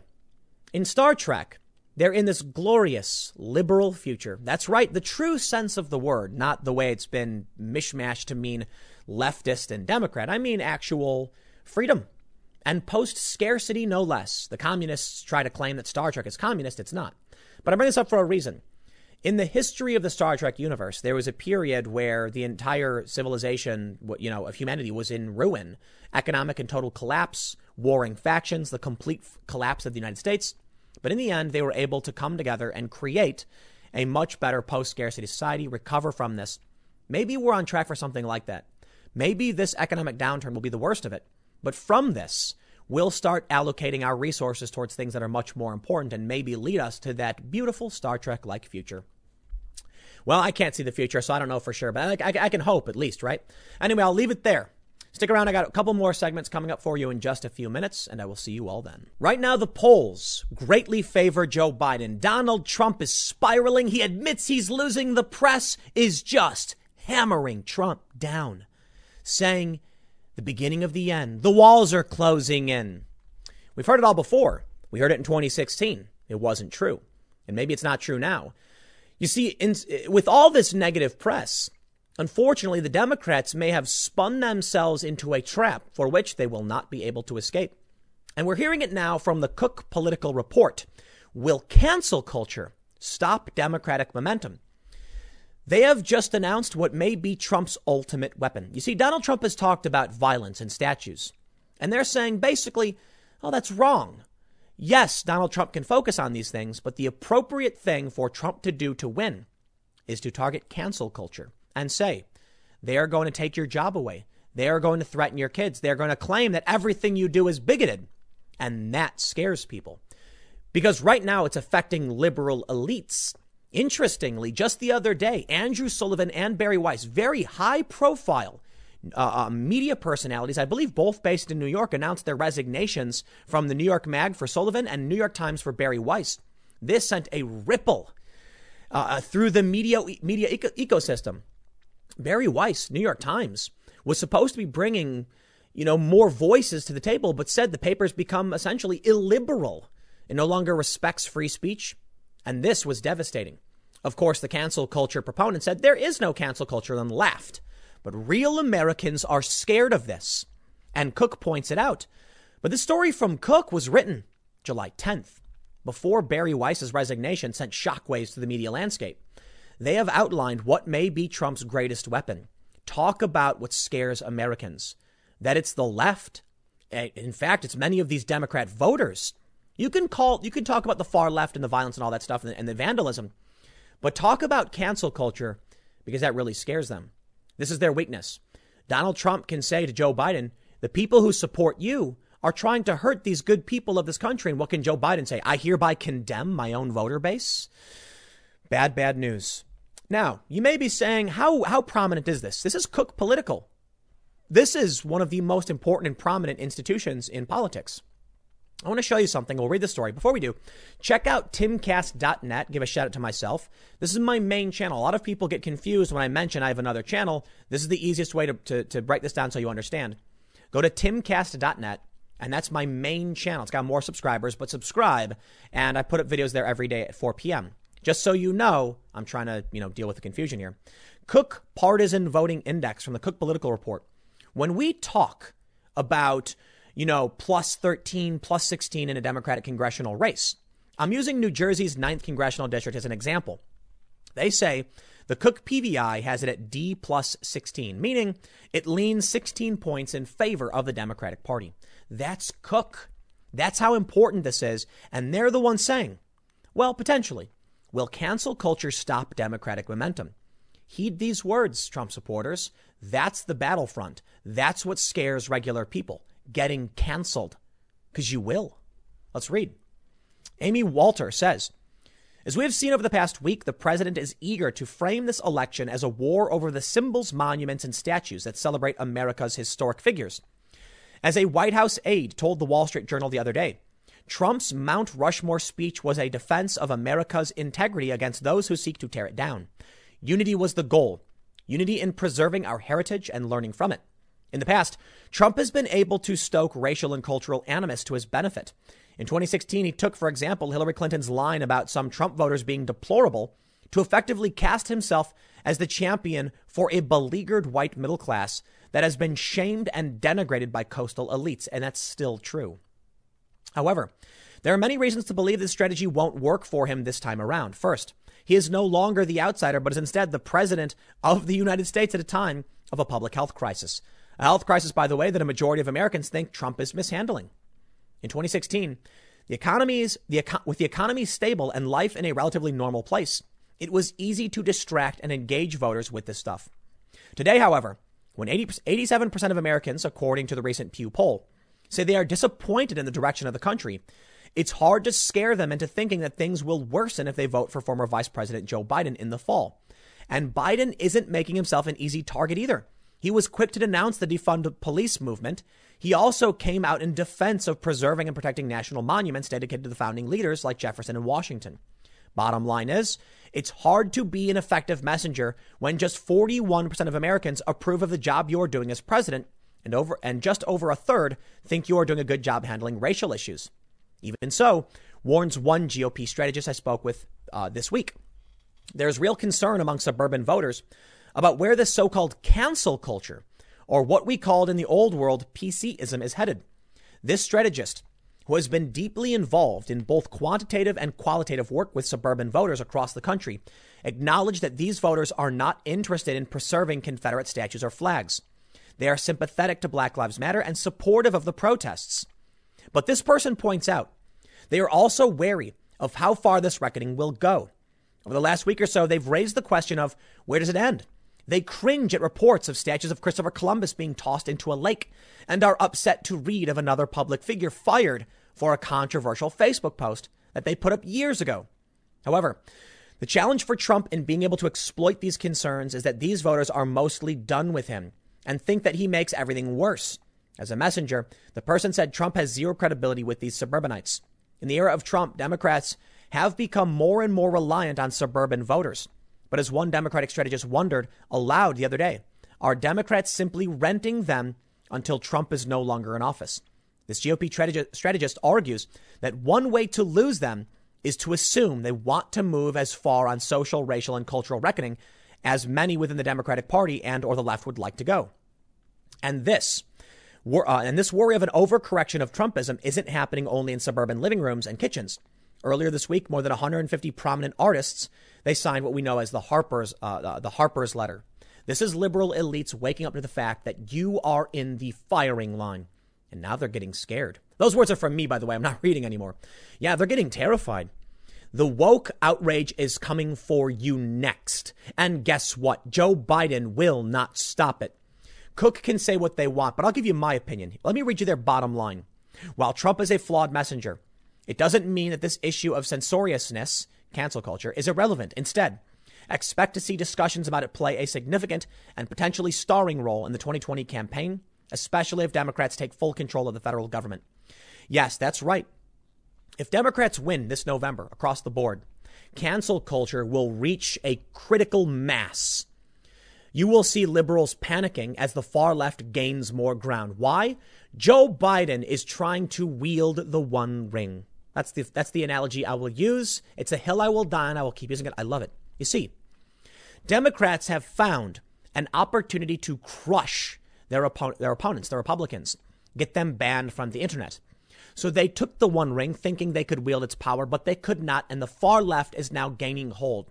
As they wear that ring, it slowly seeps into their arm and starts taking over the body that is the Democratic Party. But they need the power. They can't stop Trump. They must ban his most ardent supporters. It's working for now. But now it's gotten too close to their heart, and liberal elites are getting worried. In fact, these liberal elites writing a letter are getting canceled themselves, panicking, and now they desperately want to take the ring off. Joe Biden says, no, we shouldn't tear down these statues, but it's not working. It's not enough. You've made your bed. And what's Biden to do now? Cast the ring off into the fires of Mordor? Maybe not. Maybe it's too late. Maybe now too much of the Democratic Party has absorbed this far left cancel culture mentality and socialist policy. They won't reject it. And Joe Biden's only opportunity now is to condemn and denounce his own voters. They're starting to get worried. Now, how many? I don't know. Perhaps he can stave off some of this. But I imagine what a debate would look like between Trump and Joe Biden. When Donald Trump looks to Biden and says, you have openly embraced the far left, your unity plan with Bernie Sanders, you are welcoming these fringe far leftists in. And they're targeting good people, taking their jobs and forcing them into submission, and people are scared. What's Joe Biden going to do? Well, I'll denounce all of it. I'll denounce that Bernie Sanders plan. I'll get rid of all of these people. He can't. The far left is a part of the Democratic Party now. They've adopted democratic socialism. Pulling the ring off, it's too late. Why, dare I say, they're becoming Nazgul. I don't know enough about Lord of the Rings to actually carry on with that analogy. I'm sorry, but you get the point. The infection is there. The far left is a part of this. Cancel culture freaks people out. Trump would be wise to weaponize that. That's what Cook is saying. And they're saying he will. There's a good reason to believe Trump will lose come November. And if you think he's got this one in the bag, you're wrong. I mean, the polls are really lopsided. If it's true what Cook is saying, that Trump is no longer seen as credible on these issues, then people may vote for Joe Biden. I wouldn't do it. That scares me. That really does. First of all, I'll cast everything aside and say it for the 50 billionth time. Joe Biden means more war in the Middle East. Mark my words. You vote for this man and he will send our troops to war. Is that what you want? Apparently, I've learned the hard way that liberals in this country never actually cared about those issues. Because if you did, your only option right now, I guess, is Donald Trump. But for me, cancel culture is a problem. And Joe Biden does not deserve to win when he's welcoming the far left into the Democratic Party. And these people are extremists who would tear down statues of our greatest heroes and try and get people fired. No, I'm sorry. Joe Biden is too close to the razor's edge. You vote for Joe Biden, you are voting to stand on a platform of only 3 inches, looking down from 100 stories high, hoping and crossing your fingers that you don't fall. But you can very easily fall because the people down there will be trying to make you fall. And when you do, the far left takes over that party. No way. More importantly, Joe Biden is the war candidate, just like everyone who came before him. And surprisingly, I'm going to say it, it seems like Donald Trump may be, at least in my lifetime, the one candidate who's actually trying to stop war. That's crazy. I got to say, I didn't ask him to. I didn't even vote for the guy. And here he is trying to do it. That's huge. I'll leave it there. I don't think anybody cares about the war stuff anymore. I think I was just being tricked for most of my life. The Democrats certainly don't care. That was a lie. And I guess these voters don't care either. Stick around, though. I got one more segment coming up in a few minutes, and I will see you all shortly. In a viral tweet, Byron York, who describes himself as chief political correspondent for the Washington Examiner, Fox News contributor, says, the National Museum of African American History and Culture wants to make you aware of certain signs of whiteness: individualism, hard work, objectivity, the nuclear family, progress, respect for authority, delayed gratification, and more. And then he links to these images. This is from a website, the National Museum of African American History and Culture, talking about race. And they talk about whiteness and a bunch of other issues. But in this page, also showing, I believe that's the lady from the White Fragility book, they have a graphic. And the graphic explains whiteness and white culture in the United States. This is some of the most shockingly insane and racist thing I have ever seen. You want to know why? I'm going to read through this to you. We're going to go through what they are calling whiteness. And I am going to take great offense. You see, most of you are probably aware that I am a second generation mixed race individual. And I am very proud of the Asian side of my family. And I often talk about the struggles they went through. And I take particular offense to the far left claiming that the accomplishments of my ancestors are actually whiteness. You see what they say in this: individualism, family structure, hierarchy, authority. Those things existed in East Asia as well. Let me tell you a quick story. I was at the Dakota Access Pipeline protest, and I could only be there for a few days because I had a meeting coming up in Los Angeles. And that's a hefty drive from North Dakota to Los Angeles. So I said, unfortunately, I have to leave first thing. And this white far left activist said, nah, that's colonial thinking, man. Literally, that's colonial thinking. I said, what do you mean colonial thinking? That's colonial thinking, schedules. And I was like, what? Colonial? What are you talking? He said, white European colonizers. They're the ones who had these ideas of schedules and meetings. The Native Americans, they just work when they need to, when the sun comes up, things like that. And I said, what? Are you kidding me? They had schedules in Asia. They invented many things in Asia well before the Europeans invented them. What are you talking about? And he said this to me: let's be real. China and Japan and these countries adopting scheduling that really came because the white Europeans went there and brought it there. And I got mad and told him I will not sit here and listen to a white supremacist denigrate my ancestry and my culture, thinking you invented structures we adopted well before you ever showed up. Now, am I really that angry? Not really. But it is annoying to see these self-righteous far leftists, white progressives, tell me that they invented my culture. Are you nuts? Apparently so. And now I bring you to this. These are the kind of things they pass off: white fragility, whiteness. How insanely offensive to basically every single culture on the planet. Check this out. Aspects and assumptions of whiteness and white culture in the United States. They say white dominant culture, or whiteness, refers to the ways white people and their traditions, attitudes, and ways of life have been normalized over time and are now considered standard practices in the United States. And since white people still hold most of the institutional power in America, we have all internalized some aspects of white culture, including people of color. I bring you now to rugged individualism. The individual is the primary unit. Self-reliance, independence and autonomy, highly valued and rewarded. Individuals assumed to be in control of their environment. You get what you deserve. Amazing. As if none of these concepts existed in any other cultures outside of white cultures, and as if none of these concepts exist in other cultures today that aren't white. Family structure. Now, this is where it gets really offensive. The nuclear family, father, mother, 2.3 children, is the ideal social unit. The husband is breadwinner and head of the household. Wife is homemaker and subordinate to the husband. Children should have own rooms, be independent. This one strikes me as extremely offensive, considering, well, not to be offensive, but the stereotypes of Asian culture and where half of my family came from and the beliefs they had, the family structures, very offensive to assume that everything I'm supposed to cherish inside of me was actually just whiteness. It's not. It never will be. But you know what it is?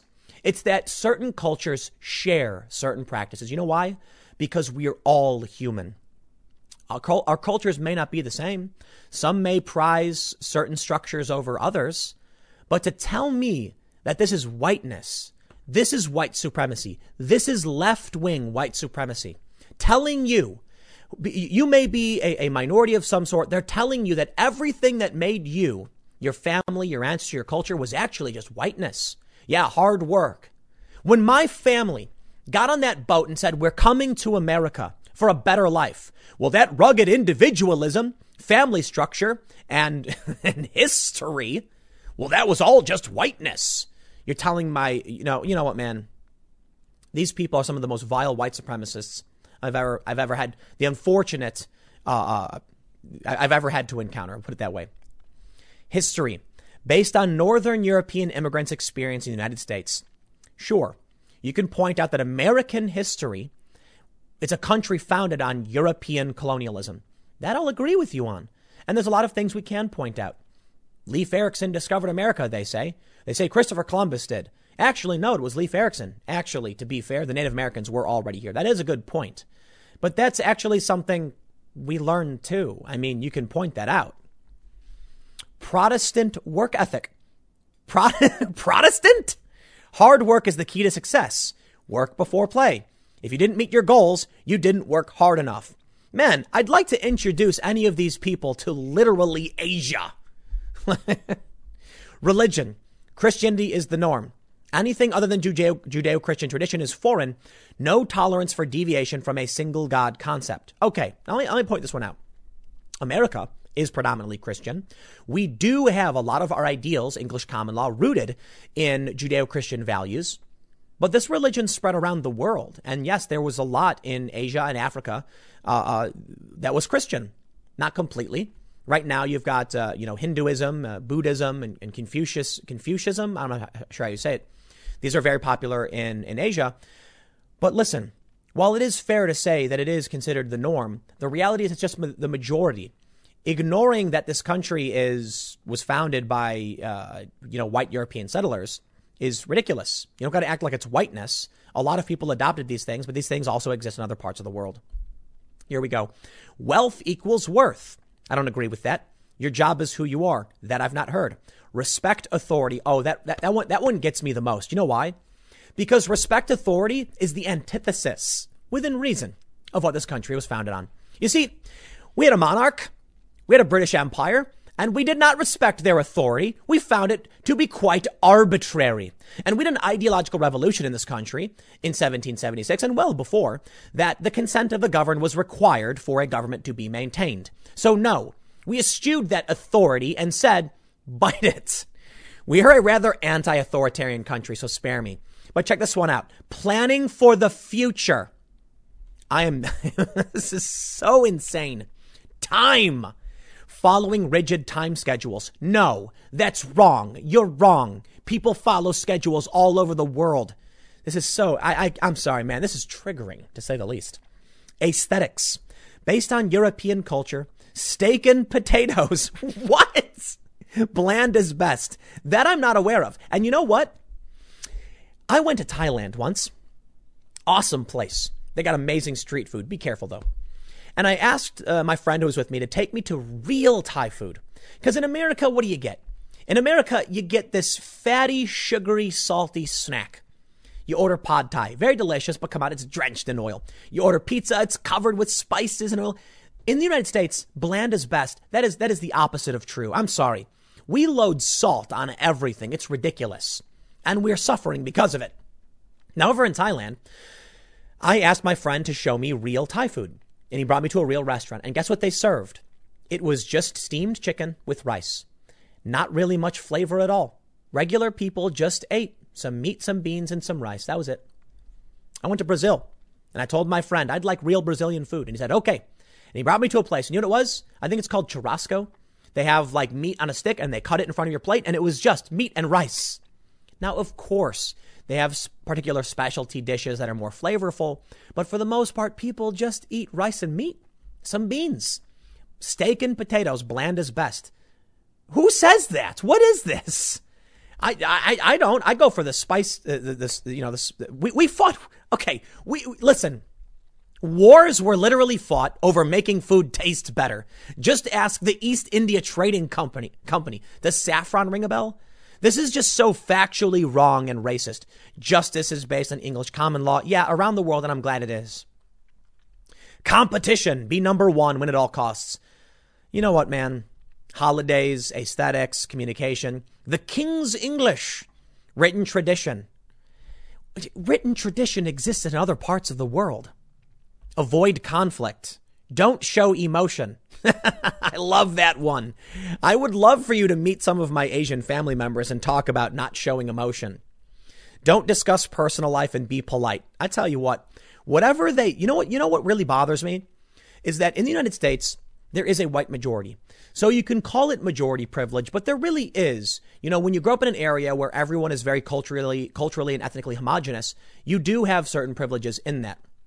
Now, the Asian community in this country is quite small, but often what they point at is negatively impacting the Asian community, like affirmative action. Taking Asians out of these schools because there's too many is deeply offensive to me for who I am and what it means to my kids and my potential, future spouse or whatever. I shouldn't have to think like that. These people are overt racists.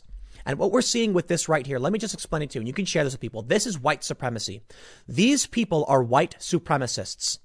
Not in the sense that the average person might think, but it's some kind of white supremacy where they tell everyone that everything they know, everything they do and hold dear is actually whiteness. I take deep offense to that because of what I learned from my family did not come from Europe. In fact, much of it came from Southeast Asia. And when it came to my dad's side of the family, he was just an American. So many of his values, sure. But no, you can't just do this. There's credit to go around. Math and time. The numerals we use for time, they're Arabic numerals. No, what we have in this country is a great melting pot, and these people seek to destroy that because they're racists.